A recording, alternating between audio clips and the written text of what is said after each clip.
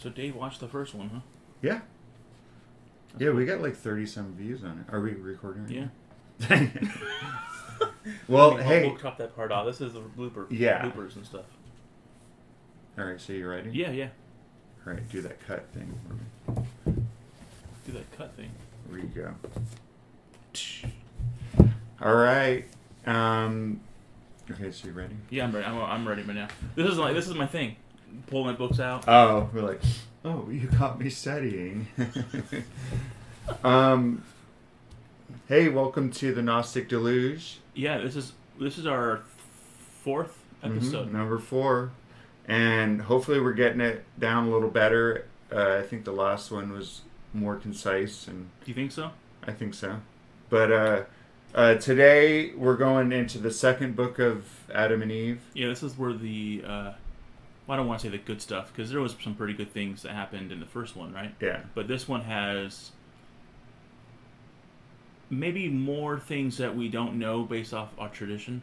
Yeah. Yeah. So. Or things that might be kind of somewhat alluded to, that the Bible doesn't go into. Yeah. And so the main things, we have 4 main things we're going to go over.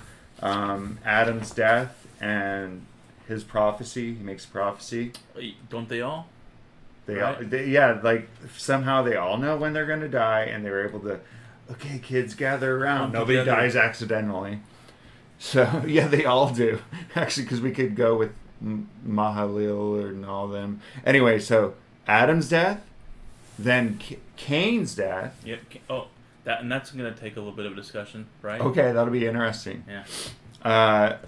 And then the life that the people that are living on the mountain compared to the life that Cain's children are living down below.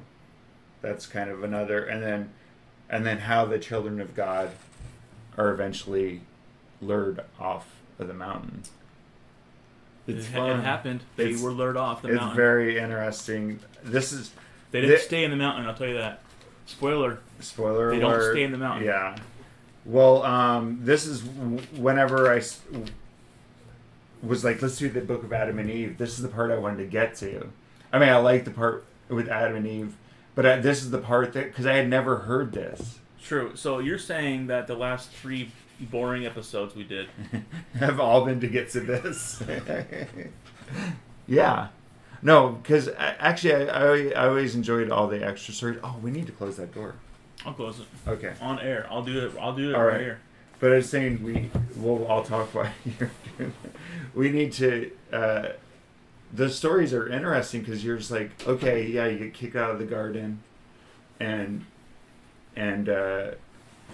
what happened after that? You don't get much information. So it was interesting because you're just like, yeah, it would be tough. How'd they get food? How'd they do this? So that was all interesting. And then the extra stuff you learned about Cain and Abel, in the story. But this is the highlight where I was like, oh my gosh, this is so cool. And it's not contained in the Bible. Yeah, let's not make our listeners wait any longer. We're gonna jump in, okay? Yeah. Well, so Dave, we're not gonna make you wait for any more. If he's he'll watch this one. All right. Well, so Cain and Abel. This is okay. Where do you want to start? Right there at the top. Your notes. Okay. Well, Cain killed Abel, and so Adam and Eve have another son named Seth. And Seth doesn't want to get married because he's so. Did we decide if he was just so righteous or not, or what? Or was it Abel that didn't want to get married? No, it was Seth. It was Seth, but he did. He had to marry Lilua, right? The ugly sister. I bet right now this is a theory of mine that she didn't end up being the ugly sister. Because you know what, Mark? What? People's attractiveness is about how they feel in their heart. And Seth marrying Lilua, I don't think she stayed ugly. I think that was Cain's interpretation at first. Okay, I went off track. Go ahead. Well, I'm just saying, Seth has no interest in getting married. Yeah, yeah. He There's a little verse bit of evidence there, verse you're right. 7, yeah, or chapter 7, it says Adam was kind of talking to his son because he's like, oh, I don't want to get married, and he says, Adam tells him, "There's no disgrace in it. I wish thee to marry, from fear lest the enemy overcome thee." I don't know, I like that. And then it says in verse 4, Seth, however, did not wish to marry, but in obedience to his father and mother, he said not a word. And so Adam married him to Achlea. Oh. Achlea. Lelua. So Lelua. Okay, Lelua ended up marrying Cain. Cain did end up going off with her. I thought he got his wish. And I don't even know if they went off just yet. We'll see in a little bit. Okay. If they were young still, right? Yeah, because Cain at the time was 15 when he killed. Yes.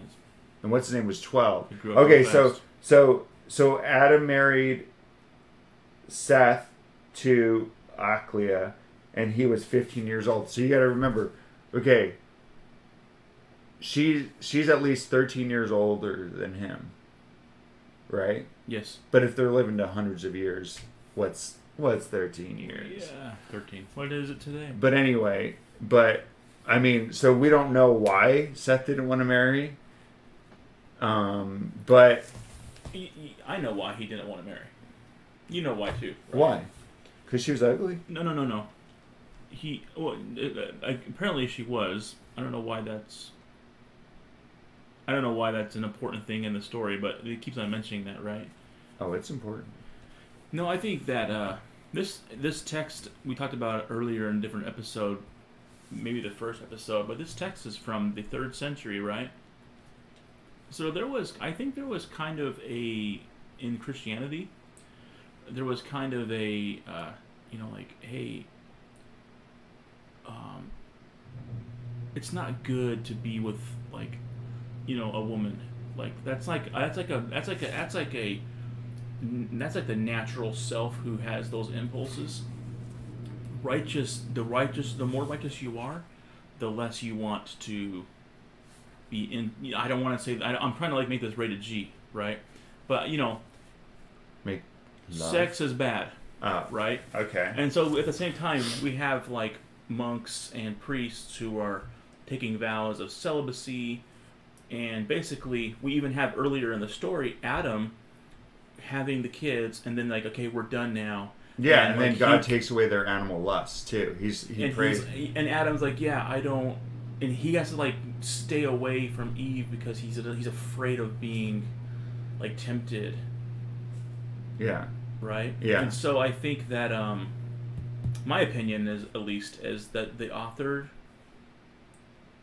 of this story is basically saying, hey, these men were so righteous that they really didn't have any kind of, they didn't have any lustful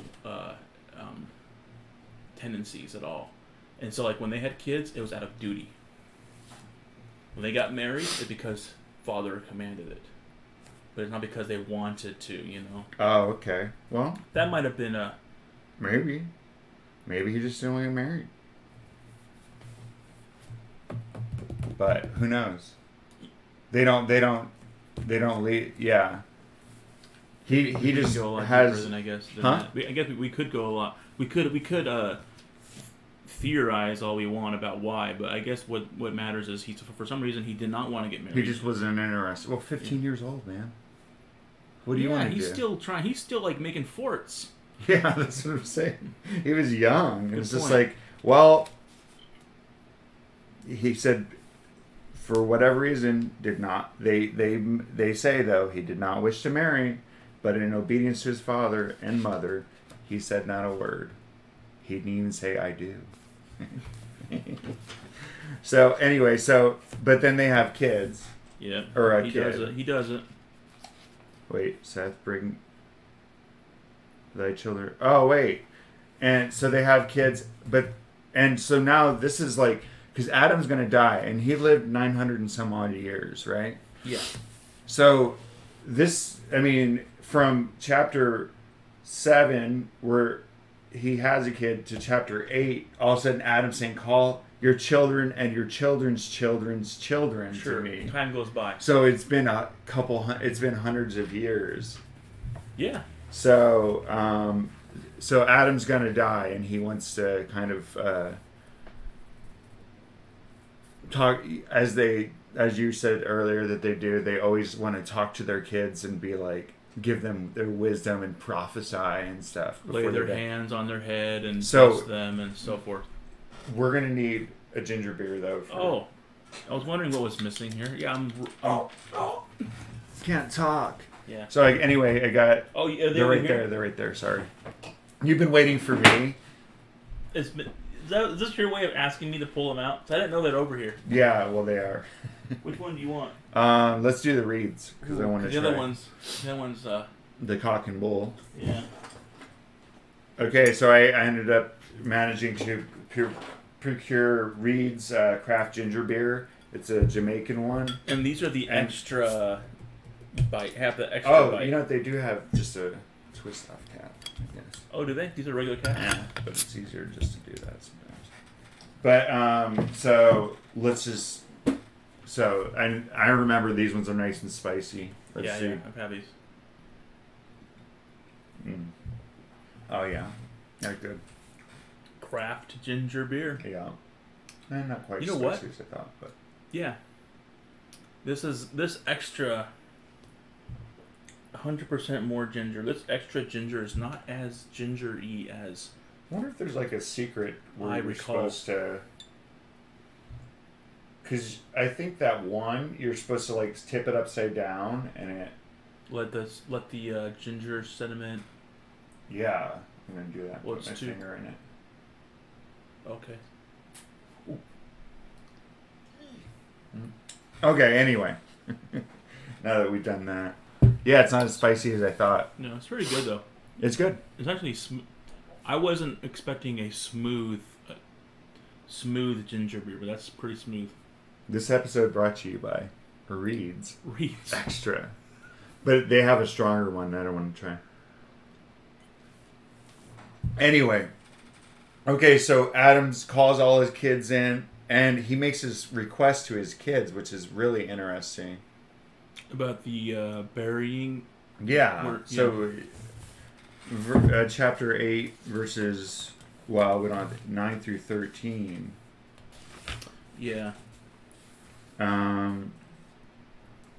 Well, he's talking to Seth in 9. He says, "The moment I am dead, take ye my body and wind it up with myrrh and aloes and cassia, and leave me here in this cave of treasures, in which are all these tokens which God gave us from the garden." Yeah, all their collection, the collection of the last 1,000 years. Yeah. Of gifts and So, treasure. He's basically, that's where wants him to keep his body and kind of mummify it or anoint it with these oils. When he actually finally dies in chapter 9 verse 5, he says, "Seth wound him up well and embalmed him with plenty of sweet spices from sacred trees and from the holy mountain, and he laid his body on the eastern side of the inside of the cave, the side of the incense, and placed it in front of him. A lamp stand kept burning." So anyway, he mummifies him. Yeah. But okay, wrapped so him up in linens and embalmed him. the right? thing is that Adam asked him to keep his body in the cave of treasures until verse 10 of chapter 9. Can you read that? Verse 10 of 9? In my version, I don't have a Verse 10. 10 of 8. Oh. Sorry. You mean verse 10 of 10? Gosh dang it. Here, we're off. Roman numerals, chapter 8, Yeah. V I. Oh, got it. Verse 10 through 13. Because this is where he makes his prophecy. He asked him. Okay, you're right. Okay, so. Okay. Seth, my son, the moment I am dead, take you my body and wrap it up with myrrh, aloes, and cassia, and leave me here in this cave of treasures, in which all the tokens which God gave us from the garden. Oh, but we're Good 10 is where he starts saying, I want you to do something else, and giving his prophecy about the flood. Verse 10, right? Yeah, verse 10. Okay, so he says, "Oh, my I didn't son." see any prophecy in this. That's why I'm confused. Go ahead. Okay. "Oh, my son, hereafter shall a flood come and overwhelm all creatures and leave out only 8 souls." That's prophecy. Oh, okay, yeah. And he says, "But my son, let those whom it will leave out from among the children at that time take my body with them out of this cave." And, yeah, you're right. "And when they have taken it with them, let the oldest among them, who's Shem, right? Command his children to lay my body in a ship until the flood has been assuaged," or subsided. Yeah. And then they come out of the ship. Okay, This is crazy. "And they shall take my body and lay it in the middle of the earth shortly after they have been saved from the waters of the flood. And for the place where my body shall be laid is the middle of the earth, and God shall come from thence and shall save all our kindred." So he wants him to, he knows that he prophesies there's going to be a flood, Yeah. and for some reason he wants him to take his body through the flood and rebury it. Yeah. It's kind of weird. In a ship, he said. Yeah, the Noah's Ark. Yeah. Wait, what are you thinking? I don't know if I want to say it here. Oh, well. Anyway, so I have but I'm saying it's the Noah's story. He's prophesying of the flood according to this. So I don't like to. I really. I don't want to talk about things that I can't back up. Right. Okay. I don't want to say something and I'm just like way off. All right. Well, then we don't have to. Because I'm very, or else we can save that for the smorgasbord. We can save it for the smorgasbord, but we just talk about all kinds of stuff. I have something to say about remember, this. or make a note, or write down that you want to talk about. Because I'm interested. Yeah, it's very interesting. I might have to Google a few things before I talk about it. Well, I'm just saying, just write down if something comes up, just write down, and we can talk about it in the smorgasbord. Wow, look at all this note paper you have. I know. Actually, maybe we should. Anyway, just write on there. But okay, so you have Adam asking him, and that the place where they lay his body is the middle of the earth. Yeah. And that God shall save his people from there, or whatever. Whether or not, which is kind of interesting, right? Which maybe is Jerusalem, or which is the Middle East somewhere, or Turkey. And actually, anyway. Now I'm thinking of smorgasbord stuff. I'm like, there's the whole Gobekli Tepe. Yeah, keep it on track here. So you got to stay on track. Anyway, so Adam goes on in chapter 15 to say, hey, okay, sever. Okay, this is where I was saying I wasn't sure if they had separated from Cain yet. Okay, yeah. Because in 15 of chapter 8, basically he says, sever thy children and thy children's children from Cain's children. Do not let them ever mix with them, nor come near them, either in their words or in their deeds. Yeah, just to even talk. Yeah. Don't even talk to them. So whether or not they were separated, he gave a warning. Either he told them to separate from them, or he said, we're separated from them, and stay away from them. And they keep on repeating this. Every time somebody dies, stay away. Don't go near them. So you know, this reminds me of that TV show Lost. When you have these people on the island, and they're like staying away from the others. Isn't that, did you ever see that show? Mm-hmm. Oh. The others. The others. The guy kept saying that. What do you keep on saying? Others. He couldn't speak English. He was a Japanese guy. Oh, yes. That's right. I forgot about that. Anyway. Yeah, so I get that point, too. So there's that, but then there's this is the most interesting of interesting things. Whoa, are you sure? Yeah, this is. Okay. This is. I mean, I was like, what? Because whenever we started into the book of Adam and Eve, the first one, one of the first things they get is from God is these tokens, these gifts from three angels. The convenient gifts. I mean, turn your mind back to back whenever we. You have that soap nearby in case you need it. Okay. Yeah, I do. Okay. But when Michael, who were the ones that was it? Michael, Gabriel, and Raphael. Yeah. Yeah. Where they came down and gave Adam and Eve frankincense, gold, frankincense, and myrrh. Oh, those three things. Oh, wow. Those three random things that were, but then we talked about it too. They made the illusion that they are the same gifts that would be presented to Jesus. You know, Correct. that these three, that there'd be random gold, frankincense, and myrrh. There'll be a token. You know, they'll mean something. And actually, I got this gold, frankincense, or not gold, but frankincense. Oh, there's and gold myrrh. in that. So anyway, I wash myself with it's gold. like soap good enough for God, for the King of Kings. But anyway, but so you thought that was kind of interesting how they once again did this? Because Adam insists, hey, in verse 17 he says, preserve this gold, this incense, and this myrrh. Those who shall go into the ark shall take with them the gold, the incense, the myrrh, together with my body, and will lay the gold, the incense, and the myrrh with my body in the midst of the earth. Okay, so can you read verse 18 of that? Are you? Yeah, I did. I'll get back to this later then. 18. Then after a long time, the city in which the gold, the incense, and the myrrh are found with my body shall be plundered. But when it is spoiled, the gold, the incense, and the myrrh shall be taken care of with the spoil that is kept, and none of them shall perish, until the made man from the word of God shall come. And king shall take them, and shall offer to him gold in token of his being king, incense in token of his being God of heaven and earth, and myrrh in token of his passion. Okay. I don't know if the way yours is worded is a little different. Yeah. But it's saying that this is taken, there's going to be, the city that it's in is going to be spoiled, but the gold, the frankincense, and the myrrh are still going to exist, right?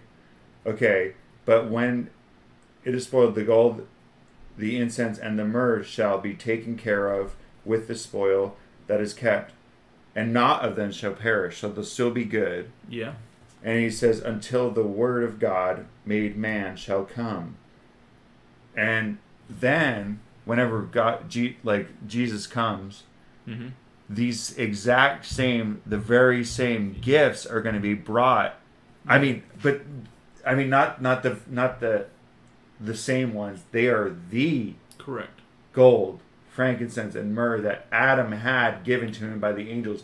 They're the actual gifts that are given to Jesus. So these, according to the story, in in this nativity story, which is actually, I don't think it's nativity, but in this Jesus story, wise men bring these gifts to Jesus, and when he's like a child, right? Yeah. So I guess this is why you said this is the most interesting of interestings. Well, I just thought it was interesting because it was the actual... Yeah. It wasn't the likeness of the gifts or the same kind of gifts. It was the actual gifts that were brought all the way through the flood, 5,500 years later, 5.5 days of God saves, But 5,500 years later, brought through the flood, buried with Adam, taken up, but the things were still preserved. And then whenever Jesus is born, they're brought to him. Yeah, the wise men had collected them and were waiting to give them to. I don't want to get all religious and stuff, but that's what it sounds like. That's all I'm saying. There was like some kind of prophecy. The wise men knew what they were going to be doing. Whoever these wise men were, they collected these three items, whether they were all together or whether they had been separated, but they grabbed them and they bring them to baby Jesus, or 2-year-old young or child whatever. being Jesus. Yeah. Yeah. So the thing is that it wasn't enough back whenever we were reading it, like that. Oh yeah, obviously the three gifts they're given are these. You know, there we can see the crystal illusions, and then also in the second book you find out, oh, the three gifts that Jesus is given are the actual same physical gifts that Adam was given. Yeah. So you're just like, okay, I agree. Anyway, it's pretty. I agree that that's pretty interesting, and you know, we always have to with these stories. I think it's actually better to just assume that they're fiction. Well, sometimes you wonder, like, what, you know, is this the author just make this up out of his creativity, or was there some kind of like, was this a concept that had been talked about before? Well, yeah, because I mean, whenever we're reading these, we're just kind of like, these are was it the creative liberty? Like, hey, like, hey, let's do this. We'll take really cool. We take it at face value that okay, it happened. But then in the next book that we teach or talk about, it might be a totally different thing that contradicts what we had previously read. But we'll just take it at face value and say, okay, well, obviously they're saying that it came all the way through. Yeah, so that's pretty cool. But the thing is that this place where Adam's buried would be a sacred place. And you know, with these things, so it would be preserved. You know, so it could have been preserved. I don't know, 5,500 years though is a long time. Actually, it was not quite. It's 4,500 years because Adam's 900 and some odd years. Anyway, it's still a long time to be able to preserve frankincense, myrrh, you'd have to gold, no problem. But that would have to be a pretty strong. But actually, I was looking at this thing on frankincense and myrrh, and they're like sap from trees, so it's a really yeah. I already know where you're going. That there's no reason why that won't stay. Yeah. So I was like, what is frankincense? You know, because I was thinking of like an incense stick, you know, and all like modern. Yeah. Anyway. Yeah. So anyway, that was one of the more interesting things. I was like, wait, so these gifts are literally the gifts that Adam was given by three angels. Yeah, I think it's pretty neat. And I want to admit to you that I did not catch that before. Like when I read through this, I'm gonna admit it right here. What, Brandon? You're not paying attention. Yeah, when I read through this, it did not dawn on me that they were referring to these three literal gifts. Yeah, they're gonna be the same ones. No, I didn't realize it until this last time too. Because I was like, wait, because I had a big smile on my face when I read it. I was like, what? That's crazy. This is not a diet. I know. So the cock and the other one we have, the special it's called one. Cock and Bull. It is diet. Well, in the reeds, the other ones you get, what kind you get? They have, huh? The other ones are diet. What do they have that on it? Or is it a penguin? Oh yeah, dang it, I can't remember what it is. Oh, but no, there's the one with the seal, Goslings. That's what I'm thinking of. Goslings. Not a penguin, a seal. Anyway, okay. I'm taking this off track. let's just talk about ginger beer. And he insists that he's buried with the Goslings ginger beer that is served at Jesus' wedding now. The Goslings ginger beer. So anyway, okay, so in chapter 9, the death of Adam took place at the end of 930 years. Yeah. And Seth, like I said in verse 5, embalmed him with plenty of sweet spices, sacred trees, holy mountain, laid his body on the eastern side of the cave, the side of incense, and placed in front of him a lamp kept burning. So there was like the cave of treasures where they had already gone to pray and kind of anoint their children with these different things became even more sacred because they had Adam's embalmed body in it. And they not only that, but they kept this lamp burning, so it became a new sacred relic. So we've got these relics. So there's this cave that they would go to, now becoming like a sanctuary or chapel or somewhere, a sacred place. You kind of get the feeling of This is kind of like the birth of religion. Yeah. You know. Yeah. Yeah. So it's like, yeah, there's this sacred place, this cave that you go to get away or whatever. You know, it used to be their house, but. So yeah, I think that it's interesting that over time we're seeing more and more things become sacred. Mm-hmm. Where at first what we had was just this dull, boring cave that Adam used to complain about how boring it was. Yeah, it was just the cave of darkness. Like this cave sucks. Why are we here? Yeah. And over time it becomes like a sacred place. Yeah, and actually whenever they actually end up moving out of it. Back in the first book, and kind of once they start putting stuff in it and using it for worship, they're living under that rock that Satan tried to throw on them, and God made into a. Anyway, I just had an idea, but we'll talk about it later. Okay. Let's just not talk about anything you want to talk about. How about that? Yeah, it's not good. You gotta get this over with. Okay, so this is interesting because. All of a sudden, you start to get established what life is like up on the mountain, and it's kind of different. Because remember, whenever Adam and Eve were they were growing wheat and stuff. It almost, to me, it seemed like there was this second Garden of Eden. Yeah. That they were living in. A not so Garden of Eden. Well, right. pretty close. Okay, so there's a mention of that, you know, when they had to come down from time to time, right? Well, I mean, I wanted to skip over that whole thing where Seth goes, you know, is tricked by the devil.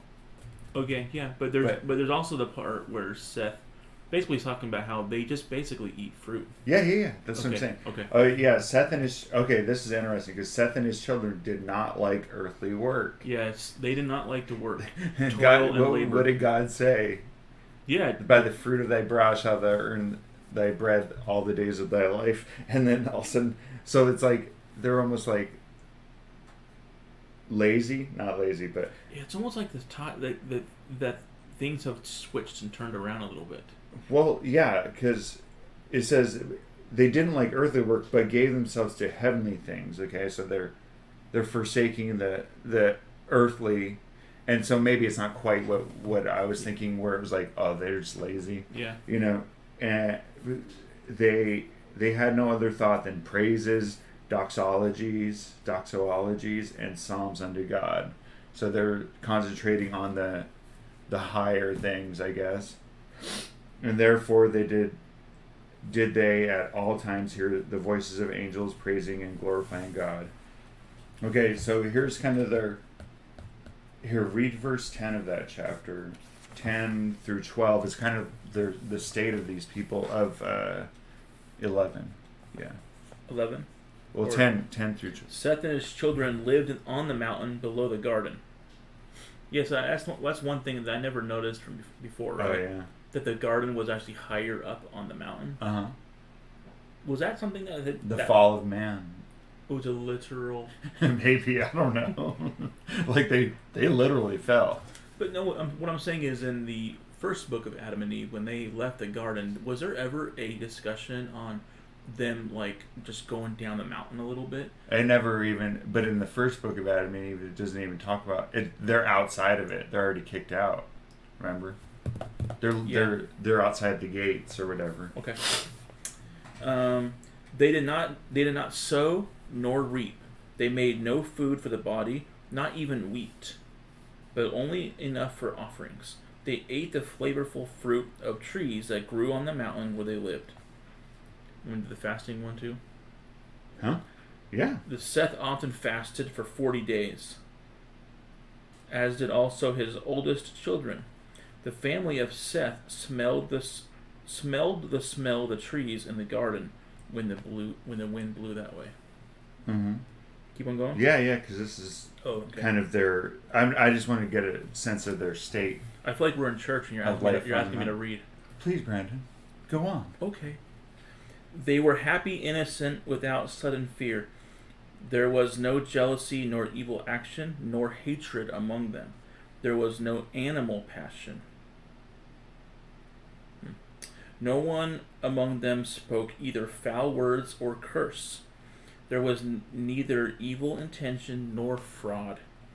The men of that time never swore, but when under hard circumstances, when men must swear, they swore by the blood of Abel the just. Okay, so yeah, that's interesting. It's like I said, the kind of this second garden where they're just picking fruit, just doing enough. Did you purposely skip have me stop at the verse, like the most interesting verse? Oh no, go verse 13. Or do you want to take the glory and read that one? This is the interesting one, right? It is. Okay, I'll read it. This is the one that's interesting. It is? Yeah. But they constrain their children and their women every day in the cave to fast and pray and to worship the Most High God. They blessed themselves, in the body of their father Adam and anointed themselves with it. Oh, yeah. Actually, I guess that's in my notes, huh? Yeah. Where they were kind of, what are they doing with the body of Adam? Anyway. Is there a translator or editor's note? I don't have one. What do you got? Oh, you have one? Yeah, I got one. Sweet. Because that seems kind of weird, right? Oh. Anointing yourself with the body of Adam. Yeah, because I was like, what? It is unclear what the men anointed themselves with. It could be oil blessed by being left close to the body of Adam. To think that they anointed themselves with the oils from the dead body would violate religious laws that would be established later than the story, yet far earlier than the writing of this 3rd century text. Oh, okay. Yeah, because whenever I read that, I was like, wait, what are they doing with the body? Yeah. Maybe they were just anointing I don't know. Anyway. I'm going to turn a blind eye on that wording. I don't want to think that they were actually using the body to anoint themselves with. They're probably just like what the author here, Joseph Lumpkin, said. Necromancy. Yeah, I don't want to believe there's necromancy going on here. Yeah. I don't have a problem, though, with them having this oils that are... Well, obviously they're using near the body. Yeah. Okay. Well, so... it's a weird topic. Yeah.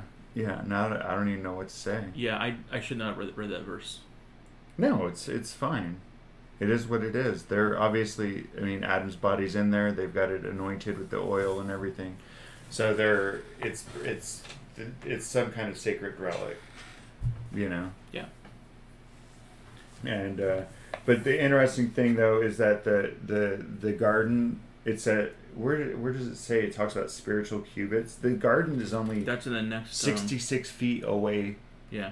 60, just a little over half a football field away, so they're able up on the mount to smell the sweet savors coming down, from the garden. Anyway, I'm not sure. But it does mention that distance. Well, 66 cubits. It says. There it is. Yeah, 66. We actually skipped. No, it said 15 spiritual cubits. Which a spiritual cubit is... Oh, that's right. Heavenly cubits. Like... One spiritual cubit is equal to 3 cubits of man. Altogether, 45 cubits. Yeah, and then 45 cubits is... I did the math. A cubit is 17.6 inches.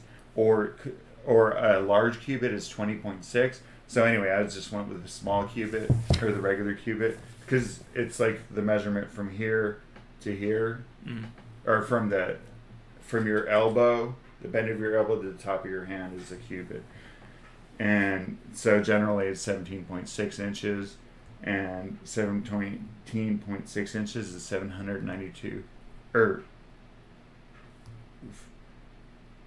It ends up being 792 inches, which is 66 feet. Good math. I actually sat down and did. Did you do it on paper with or did you use a calculator? I used the little calculator on my phone. But good. I had to look at the cubit, and I'm like, okay. Did you write an equation to get you so you can do that faster next time? No. Oh. I'm not that good at math.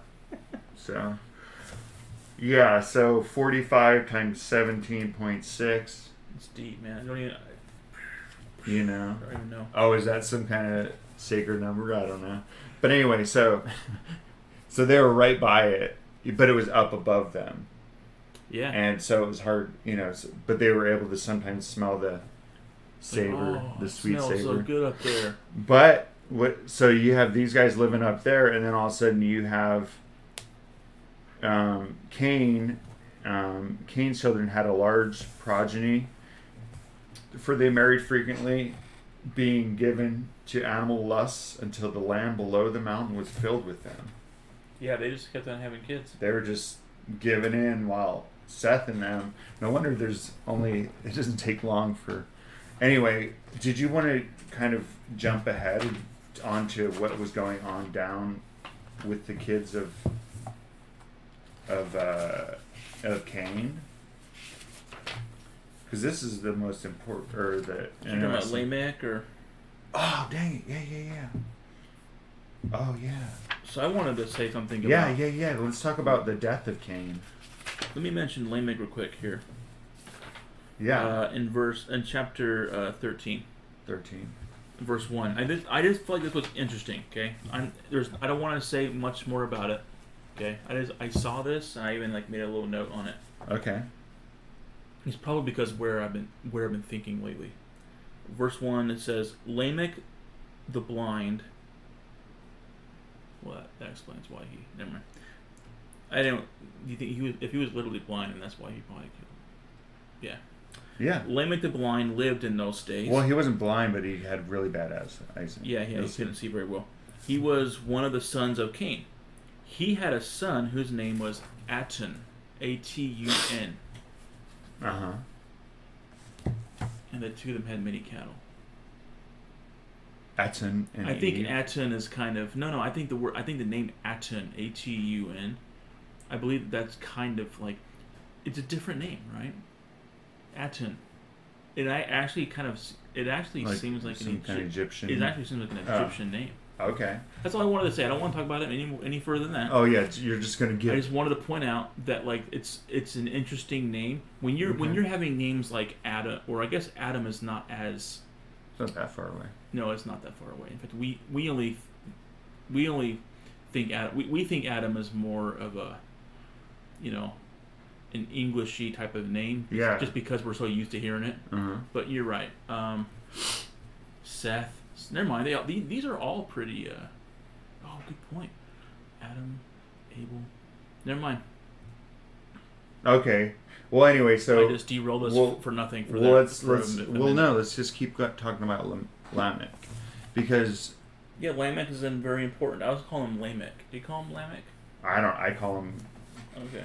I don't claim to know. Okay, so he's got all these cattle. He what he does is he sends his kids out to watch them, make sure that they don't get. Yeah. And dang it, Mark. He doesn't want to get robbed. Yeah, and okay. Because among the children of Cain, there was lots of robbery. Yeah. Oh yeah. As for me, I cannot feed those cattle alone, lest one rob me of some of them, or kill me for the sake of them. For among the children of Cain there was much robbery, murder, and sin. And wow. This is one of his grandchildren that was asking Lamech for help. He's like, "Hey, it's scary out there. I'm a kid, and I'm afraid." So he went to his grandfather Lamech. He said, and in verse 3, Lamech pitied him and said, "Truly, he when alone might be overpowered by the men of this place." And so, it's a bad place. What does Lamech do? He decides to go help him out. Go out. Let me take my bow, grandson, which I think in my version they call him shepherd, young shepherd.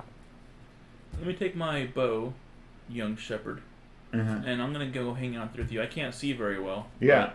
But, Yeah. In verse 4 it says, "So Lamech arose, took a bow he had kept ever since he was a youth, ere he became blind, before he became blind, and he took large arrows, smooth stones, and a sling." And he went with his young shepherd and placed himself behind the cattle. So, what's happening with with Cain. Meanwhile, Cain, ever since God had cast him off and had cursed him with trembling and terror, could neither settle nor find rest in any one place, but wandered from place to place. And then in his wanderings, he comes to Lamech's wives. And verse 7. And they said that, hey, he's in the field. He wanted to, was asking for Lamech? Yeah. So he's like, hey, where's my son? Right? Mm-hmm. Lamech. And Lamech's, one or more of Lamech's wives said, oh, he's in the field. Yeah. With the shepherd, with his son, grandson. So Cain went and wandered out there. Yep. And then Lamech, then the shepherd boy, or Lamech's grandson, or whatever, like, yeah. Oh, who is that coming? You know, is it a wild beast? Is that a robber? Uh-huh. And Lamech said, "Tell me when he gets here." And he didn't say this, but basically, hey, let me know when he's here, and I'll take care of it. Yeah, so Lamech gets ready, his bow ready, and then when Cain, summits the hill, or is in view, the shepherd says, "There he is," and Lamech, with the sight the true sight that he had been missing for so many years, was able to hit him. Well, yeah, he can't. It seems like he could make out. He sees objects. A shape. He sees like a shape. Yeah, like there it is. But he can't. Like, so he's like, he can see kind of a shadow of a thing, but he can't make out exactly what it is. And the boys, whatever the case is, he can do it. So, he did it. Yeah. So he shoots. And in verse 11, Lamech shot at Cain with his arrow and hit him in his side, and Lamech struck him with a stone from his sling that fell upon his face and knocked out both his eyes. Then Cain fell at once and died. Yeah, so that was that slingshot rock. Was it a rock? Yeah, the sling rock. It was able to take out both of his eyes.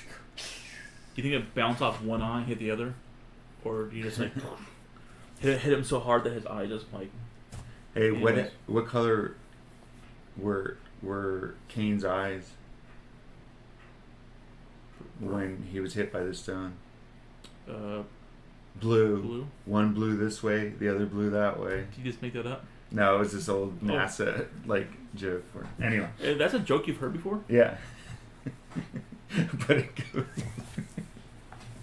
Anyway, but this is the weird thing. Okay, so all of a sudden, he kills Cain, and then they go up to check to see who it was what it was. Yeah. Okay, verse 12. And he says, at the end of it. Yeah. It is Cain, our grandfather, whom you killed.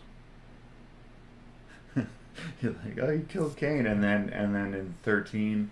So Lamech grieved bitterness and regret, and he clapped his hands together and struck the head of the youth with his flat palm, and the youth fell as if he were dead.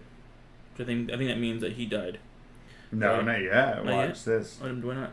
Really? Yeah, keep going. But Lamech thought the youth was pretending, so he took. That's okay. So he took took up the stone and struck him and smashed his head until he died. So, I mean, I obviously he's like, okay, I just killed my dad.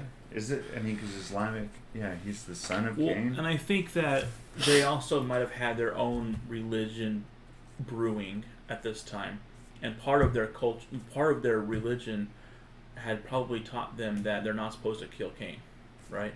Oh yeah. And like your fate will be, what is it? Many times greater. Yeah, like God said with the. Yeah, whoever kills you is gonna. 7 times punishment. Yeah, so or whatever. I think that there could have been some culture here, and why, when Lamech killed Cain, and he's like, "You stupid kid! You know what you just did? You just made me kill. First of all, I killed my dad. Yeah. And then also, like, now I'm worse off. Isn't it like Oedipus? You know that old Greek thing where the guy kills his father, but he ends up marrying his mother too. Oh, no, it's this whole prophecy. But anyway, yeah, I think whenever he finds out he kills his father, and he's sleeping with his mother. Okay, yeah, it's a weird story. Pokes his eyes out and ends up. Anyway, but there's these weird stories where there's a lot of stories where these old stories where they kill their father unknowingly sometimes. And he didn't do it on purpose. Oh yeah, he was going out to help the kid. He thought he could have been a robber or a bear or something. Yeah, but he wasn't. It was Cain. So anyway, sucks to be Lamech. Yeah. Well, okay, let's get on to and that kid. Yeah, right? Well, the kid's got it. I like how he's like claps his hands together and then hits him with the palm. I don't know if that was like a power move. Like, yeah, to get the energy, you know. Do you think he set a sound when he did it too? Maybe. Could have. Like some sacred power sound, like a Urukit or something. A Urukit. Does a fireball. Okay, so that was good. So there you go. Cain's dead. Yep. So Cain's finally dead. He had been wandering around the earth, still having a relationship with people apparently. Yeah. But wandering. Yeah, around. I mean the wives were like, "Oh, he's out in the field. Go talk to him." He can't. He seems to not be able to make a living. Yeah. Maybe he was like a drunk. That's what it seems like. Because he's like shaking, you know, like. So there's. I don't know. I mean, I'm just saying. There's one rule in that culture. There was one rule: don't kill Cain. Yeah. You can kill whoever else you want. You just freaking broke the one rule. Yeah. The second rule is see rule 1 or whatever. Or don't talk about rule 1. Yeah. No, that's Fight Club. But okay, so let's okay, so let's go on. Do you want to just skip over to skip the boring part? Yeah, because there's another flood prophecy once Mahalalel, or is he the one that died? It's Enos first. Enos. Anyway, a couple of generations die. Yeah, Enos dies. Does the same this thing. This is a lot. Adam did. Let's just jump into dies. the 1920s, because that's where it gets interesting. Jared comes after. Can you name the generations of from Adam on? I've never till today. Okay, let's do it. Adam. Okay, actually, I have them written down. Do you? You have a cheat I sheet? swear I did. So we go from Adam to Seth to Enos to Mahalalel to Jared, and I believe after Jared is it Enoch after Jared? But it doesn't talk about Enoch here. It says that Enoch. Yeah, it does. I mean, but it doesn't go on. What I'm saying, it doesn't go past Enoch, I guess, right? No, it doesn't. Yeah. Well, it's a Noah. No, it does talk about Noah. Yeah. Okay. Because is Noah the actual son? No, because anyway, let's not get. Oh, Seth, Enos, Canaan. Here's the generation. Oh, we skipped Canaan. Enos. Yeah, how dare you? Canaan, Mahalalel. I think of Mahalalel. Because there's that extra law in there. Enoch. All these guys were born when Seth dies. And then there's Enoch, somebody else, and Noah, because Noah's not the son of. No, I think isn't there another Lamech? Gosh, yeah. Oh yeah, that's what it is. Lamech. Yeah. Lamech. Not the one that killed Cain. It's funny how there's a different Enochs and there's different Lamechs. And there's a guy named one of the second.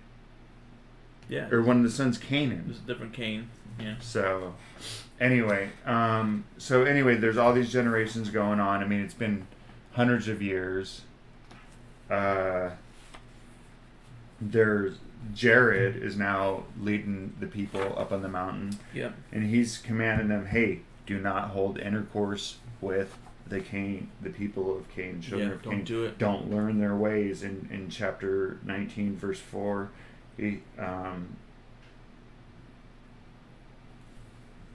And they're still practicing the thing. Jared drew near with his children, took some fire, came down to the cave, lighted a lamp before the body of Adam. They're doing their things. They're living their religion. That is okay, but Jared knows that his children are going to go astray. Actually, what's his name? Told him Mahalil prophesied hey, your kids are going to go astray, but he's doing everything in his power not to help them, even though they're going to. But in verse 8 through 9, can you? I don't know if you don't need to read it. Oh, okay, I'll read it. Chapter 9. Chapter 9. 20 or 19. Okay, and Jared continued to teach his children 80 years, but after that they began to transgress the commandments he had given them and to do many things without his counsel. They began to go down from the holy mountain one after another and to mix with the children of Cain in foul fellowships. This one says in obscene association. Ooh, foul fellowships or obscene associations. They both sound cool. And now the reason for which the children of Jared went down the holy mount is this, that we will now reveal unto you. So they set it up and they're like, okay, now we're going to tell you what was going on. And this is interesting because there's this, how life is down in Cain's world. Can you get me a ginger beer? Yeah. You want a talking bull, please? Oh, yeah. I need some strength. Here, show that one on the. Yeah, it's got a cock and a bull. So, anyway, let's see. Since 1946. Oh, it's legit, man. Yeah. Let's see. Oh, that's good. That's got more flavor to it. I don't know why the reeds just fell flat for me. They might have. What? You're gonna like it. I guarantee it. Let me finish my reeds real quick. Don't waste your time. You know what? I don't think that the Reed's Extra is that smooth and mild. You said it was. No. What I'm saying, I don't think it's supposed to be. I think that these might have been a little bit of. You might have gotten a little bit of a flat batch. A bad batch. Hey, that happens. But this one's like, woo. It's good. This is legit. Talking bull. Oh, and it's 100% natural ginger flavor.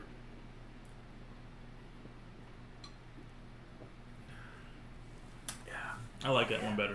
Yeah, it's got that good spice, and yeah, it's good. Okay, so down below the mountain, this holy mountain where they're... So, you want to go on 20? Yeah. So, Cain had gone down to the land of dark soil. Remember that? Yeah. Isn't that profound at all? Dark soil? No. We'll wait for the smorgasbord on that one. The smorgasbord. And his children had multiplied. Can you make a note for me on dark soil? Okay. There was one of them whose son was Genun, son of Lamech the blind, who slew Cain. So you say Genun? Okay. Genun. I was trying to figure out how to say that. So he was... Okay, so this... Okay. Satan came to Genun in his childhood and made a variety trumpets and horns and string instruments, cymbals and psalteries and lyres and harps and flutes. And Genum played them at all times and every hour. So they're first... His name is supposed to be Jubal, isn't it? Well, in different books they have actually these different... They keep... In this one, they stick with him doing all of that stuff. And like the book of like Enoch, or is it even in the Bible? In Book of Genesis, they have. I don't think don't they have a guy named Jubal? Yeah, or two. Yeah. Well, they have Tubal as well. Actually, that is. But there was one who was proficient with the musical instruments. Yeah, they have. But him, they're putting everything on. They're giving Genun everything. Genun. Okay, yeah, they're putting everything because Lamech. Oh, there's the story of Lamech. Oh no, that's not. Anyway, keep going. Okay, and So, first of all, it's saying that Satan was the originator of musical instruments, right? Yeah. Okay. That he put it in. He came to Ganun. Is that how we're going to say it? We should both say it the same way. So let's say Ganun. Okay.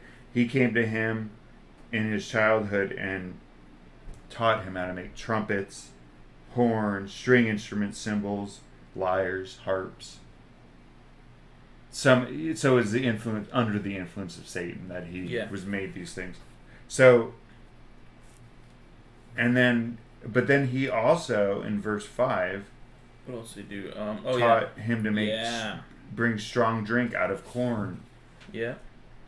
And then he used to use this to bring crowds together and drink, and brought into their hands the kinds of fruits and flowers, and they drank together. Yeah. So now it's becoming clear what was going on. What was happening down below down like the mountain. In Star Wars. Yeah. It's that bar they go into. All these weird looking people in there and the cantina, whatever. But not only, and then in 6 he goes on and he multiplied. Yes. And then he acted with pride and taught the children of Cain to commit all manner of the grossest wickedness, which they did not know until then, and he put them up to all kinds of deeds which they did not know before. And in 7, this is where it's okay. And then Satan saw that they obeyed Ganun and listened to him and everything he told them, and he rejoiced greatly, and he increased Ganun's understanding until he took iron, and with it made weapons of war. Yeah. So they're putting all this on him. This guy was like just the genius. He came up with music, bars, basically, and instruments. And then with these things, verse 8 says, then they were drunk. When they were drunk, hatred and murder increased among them. One man used violence against another to teach him evil, taking his children and defiling them before him. Yeah. So these guys are like doing all kinds of. I mean, in verse 10, a man married his own sister. Well, I mean, this is obviously maybe that became a taboo later because at first they had to marry their sisters. Yeah. But or daughter or mother, and their father, sister, blah blah. So all of a sudden all these relationships became blurred. So that's what's going on down below, and while everybody upstairs up in the mountain is like eating fruit and worshiping. I think that this story might have made a mistake with putting it all on Ganun. Yeah. Because it doesn't make what doesn't make sense to me is it mentions Ganun in the music, and that he created an atmosphere of people kind of coming together and having a good time, right? And then it mentions that he also made these weapons of war. Yeah, he did it all. But the thing is then the weapons of war caused there to be. It goes into like how things became really bad and wicked. Yeah. Right. But then the people that were victims of this wickedness would find refuge with him, with Ganun. Yeah, that's an interesting. And so that's actually. I think that there's a mistake. I think they've missed a point. The author of the book probably missed somebody, or else was wrong. I think that because, like we said, in other texts, there's more than one. They don't put all of these. Yeah, they have different people. They don't credit Ganun for everything. Yeah. So anyway, that's just the way it. That's just the way it is. Because even in 11, Ganun is the mastermind behind luring the children down from the mountain. Yeah, because they play like concerts at the base of the mountain. Yeah. Right. That's what it says. Yeah. In verse 11, they basically they do at the very foot of the mountain. They get their music and instruments, and they play music, and they have these concerts at the foot of the holy mountain. They did so in order. So they gathered in companies upon and played their horns on all the other instruments at the foot of the mountain, and they did so in order that the children of Seth who were on the holy mountain should hear it. So I was sitting there like, and this is where that little gradual, this is interesting, where when in 12 it says, when the children of Seth heard the noise, they wondered and came by companies and stood on the top of the mountain to look at those below. And they did thus a whole year. So they're just sitting there looking like, what the heck are they doing down there? Like, I think Porter said that this is like the first carnivals. That they are basically having a carnival down there. Well, yeah, and I think the name that we have in the book of Genesis is, I'm pretty sure it's Jubal. But then you get Jubilee. Yeah, you get like festivities and stuff. I know, and I was trying to find that in I can't. There's so little stuff in here because you have Enoch. Okay, look them wife, flesh.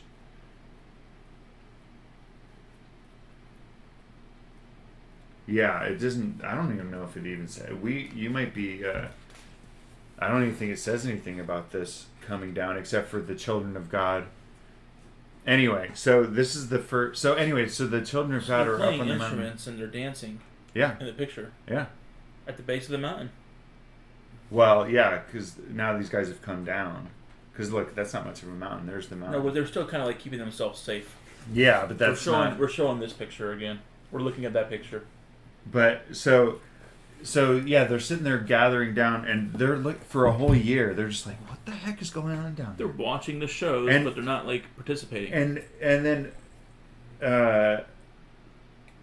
in verse 13, it goes on to say that he saw Genun. Yeah. Saw that they were won over a little bit, or that they were interested, and then Satan. Come and then make dyes. Yeah, goes into his heart. He says, yeah, dyeing stuff for garments for diverse patterns. Yeah. And how to dye crimson and purple and whatnot. Yeah, so it's like fancy clothing. All of a sudden, so he's like, okay, they're interested. They're watching, and all of a sudden, let's really, like, all of a sudden, it's like from Wizard of Oz where you go from black and white to Technicolor. All of a sudden, that's what happens here. Is all of a sudden he's like, let's really, this year, let's make the carnival big. And all of a sudden they bring out these dyes and they got them right there. Yeah, like in 14 it says, and the sons of Cain who wrought all this and shone in the beauty and gorgeous apparel gathered together at the foot of the mountain in splendor with horns and gorgeous dresses and horse races. This is where committing all manner of abominations. So there's all this stuff horse races, beautiful clothes, music. All kinds of abominations. Basically, alcohol. A fair. Yeah, it's just going nuts. Do you think that they had a Ferris wheel? Yes. Why not? Why not? They had like a horse-drawn Ferris wheel. I don't know how that would work. How would that work? Oh, you know what? Actually, I was at a Renaissance fair, and actually the guy would. Like they had a crank or something. Yeah, they have ways to do that. that. So actually, yeah. Yep, they did. They definitely had a Ferris wheel. Sounds like a good time. But, so in 15, there's the new thing, and the children of Seth are like, oh, shoot. Yeah, so meanwhile, the children of Seth, when they were on the mountain, and... Oh, wait, this is actually them. Yeah, and they praised God. They were praying in the holy mountain, praising God in the place of the host of angels who had fallen. Oh, wait, that wasn't the one. No, you misled me there. Well, actually, because in the Bible there's this part where the children, sons of God, or the children of God, there's a part where, and I think this interpreted. Like, and it came to pass when men began to multiply on the face of the earth, the daughters were born unto them. That the sons of God saw the daughters of men, that they were fair, and they took them wives of all which they chose. And the Lord said, my spirit shall not always strive with man, for that he is also flesh. So, the story, and then they become giants later. But I think this is that version where you have the children of God up on the mountain. You have the children of men down below, the children of Cain. Mm-hmm. So this is explaining, they're looking down and they're seeing this, and the gorgeous dresses, beautiful dresses. You know, music, horse races, the hats, alcohol, the hats. That's what got them. But and they're just like, and they're looking down and they're seeing this, and eventually it gets to them. But it says that this verse 15 is the one that I was saying, that God called them angels. So the angels of God, you know, there's the rumor that angels of God, actual angels, came down. Yeah, the confusion that we have with God, you know. So anyway, I don't know if that clarifies, but okay. So then there's a gradual fall in verse 16. That's where I meant. But after this time, they no longer kept his commandment, nor were held by the promise he had made to their fathers, but they relaxed from their fasting and praying, and from the counsel of Jared their father. And they kept on gathering together on top of the mountain, which to watch the children of Cain from morning until evening. And they watched what they did, and they looked at their beautiful dresses and ornaments. Yeah. They were just gawking at that. It couldn't last. They're not going to last long now. Yeah. And then whenever the children of Cain see this, they look up, and they saw them standing there. And now they're standing, not just a couple, they're standing in troops on top of the mountain, like just this big old group going, oh my gosh, look, can you believe they just did that? That's awesome. You know, that's crazy. And they called to them. Are you going to be at church today? No, we're going to be hanging out. We're just going to... We're going to hang out at the edge of the mountain and watch the show. And then they call up to the children of God on the mountain, and they say, come down. And they're like, well, we can't. We're not allowed. But... And this is where, because a group of guys determines, we're going to go down. Screw this. And they go to their father Seth. And in 24, verse 24. They go to Jared. Seth. They go to the cave and talk to Jared. 100 men of the children of Seth gathered together and said among themselves, come, let us go down to the children of Cain and see what they do and enjoy ourselves with them. Because they had said... You know, from the point they're looking at, there's no way down.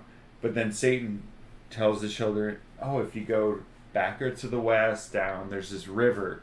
And so I'm like, you probably have to float down the river or something, you know, but it's one you can't get back up. So, but they decide, we're going to go down. 100 guys are like, okay, we've been looking at this for over a year. It looks so much fun. This is going to be a blast. And they go and tell Jared, or Jared finds out. And he's upset. And he warns them. He said in verse 26, he says, once you go down from this holy mountain, God will not allow you to return to it again. You can't return to the mountain. Yeah. So he says, the moment you leave it, you shall no longer be called the children of God, but the children of the devil. And so these guys are like, we can't resist, man. They didn't. Have you seen the silks, the scarlets, all the stuff? Dude, they even deep fried a Twinkie down there. Deep fried Twinkies. Okay, Brandon. They even deep fried a Twinkie. I don't even know what a Twinkie is, but they deep fried it, man. So in 31 through 33 is what happens. They go down. Yeah, so did you mention that it was Enoch who was basically saying you can't come back? No, I thought it was well, Enoch. Well, this is Jared that said that, but then Enoch in 29 he enforces. He starts saying, yeah. So Enoch kind of starts finding his voice too. Hey guys. Yeah, because then he says the same thing. So you're right. So basically Enoch is starting his ministry, and he's kind of. It appears that he's kind of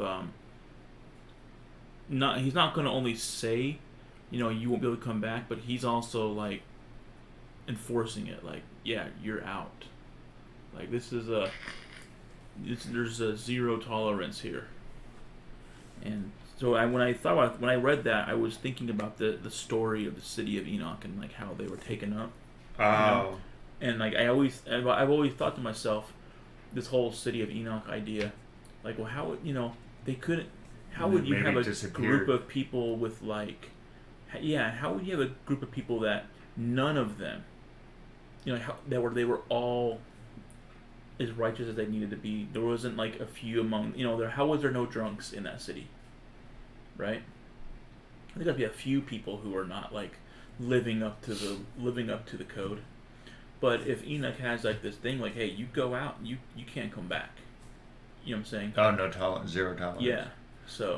Well, and part of the reason that maybe, okay. That's what I thought. He's kind of like a tough like, tough hey, love. because if you bring back those clothes and that music, and you bring all that stuff back with you and those ideas, and you bring a wife back from among those people and stuff. Yeah, we're not going to be able to downhill. We can't keep this together anymore. Well, yeah, we're seeing it fall apart right here.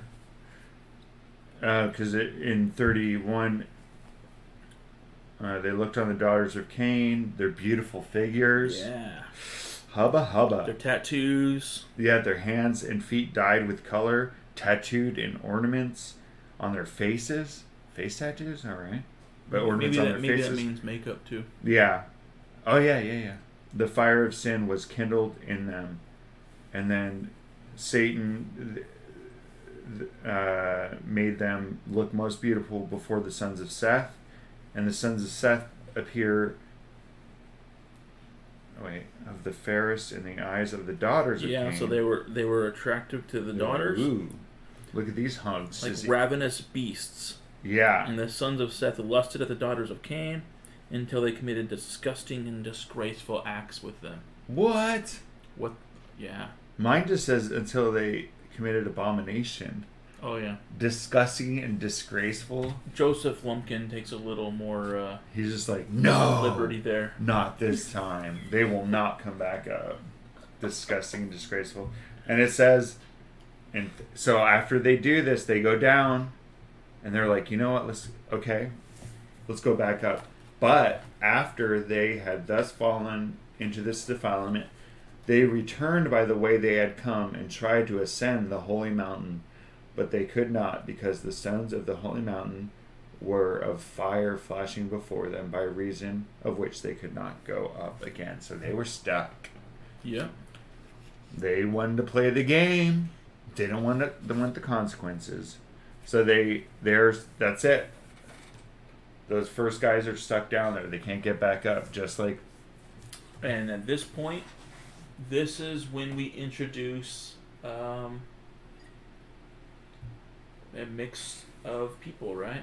All different types of people now. Now you got some travelers that have come in to Cain land, and they're not, now they're gonna start, and then they start having kids, and this is when the world starts. And basically, what happens is people just eventually keep coming down. Everybody's getting lulled into it until it's like a great and spacious party going on down there. There's Enoch, Methuselah's son, Lamech, the son of Methuselah, and Noah, the son of Lamech. So that are still up there. There's not many guys left. Yeah. It's like, so at the very end, you're just like, oh man, that sucks. This also kind of I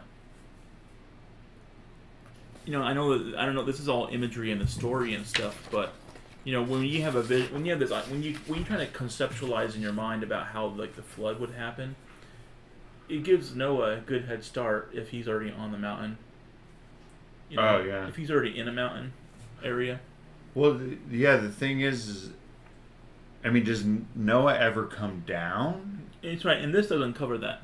Yeah, and in the Bible version, seems like he's amongst the people building his ship.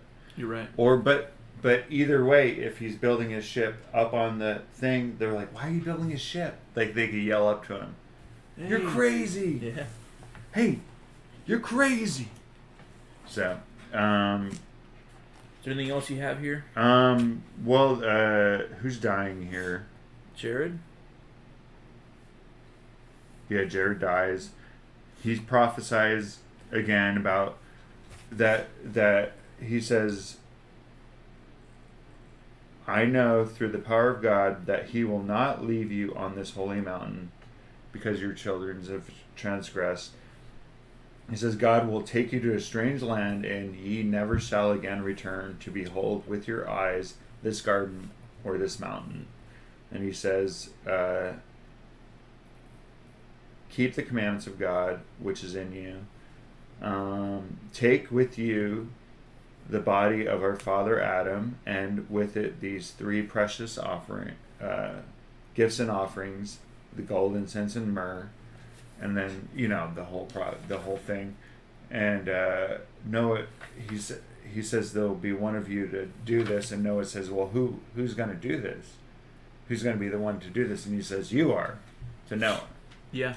Noah, you're going to be the one to leave this mountain and take in a boat and to go to a new land. That's your task. Your task, and then your son Shem, it says in 11, come out of your loins, he it is who shall lay the body of our father Adam in the middle of the earth. Yep, in the middle of the earth. And then Jared turns to Enoch, and he says, thou, my son, abide in this cave and minister diligently before the body of our father Adam all the days of thy life, and feed thy people in righteousness and innocence. So he's like, he's going to do this, you do this, you just try to your best to keep the people in line, try to feed them with righteousness. We'll see what happens. It's not going to last. And then he dies. And Enoch, Methuselah, Lamech, and Noah weep over Jared. So anyway, so the children keep on getting lulled down. Now, in chapter 22, it talks about Enoch. I'm trying to find that part right now. What? Which part are you referring to? Oh, well, where Enoch kept the commandment of Jared.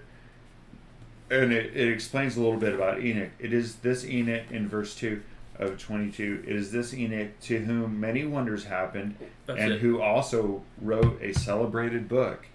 But those wonders may not be told in this place. So they're not told in this book. But it says that there's a big story that goes along with this guy Enoch. That he actually even wrote a book. And so it's almost like saying, encouraging you to look for it, and find out about that. Yeah, I have more to say on that too. I think. Okay. Because in the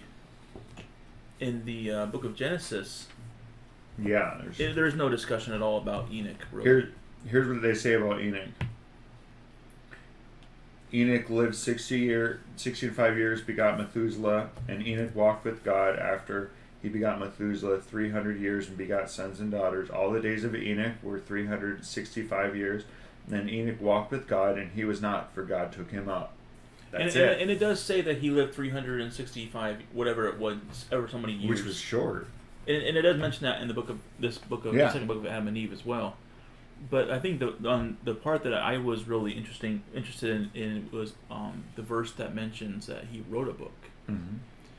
Because I don't think, well, first of all, and like I said, we're taking this for face value, right?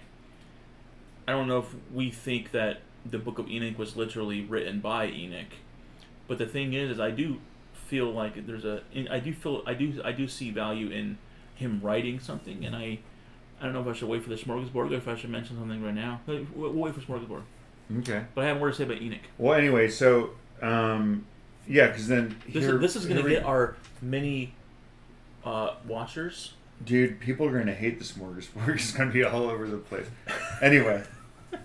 But see, now they're like fine. interested in what I'm going to say, we can just, and now you have to watch the smorgasbord. Yeah. To get. We're kind of like them.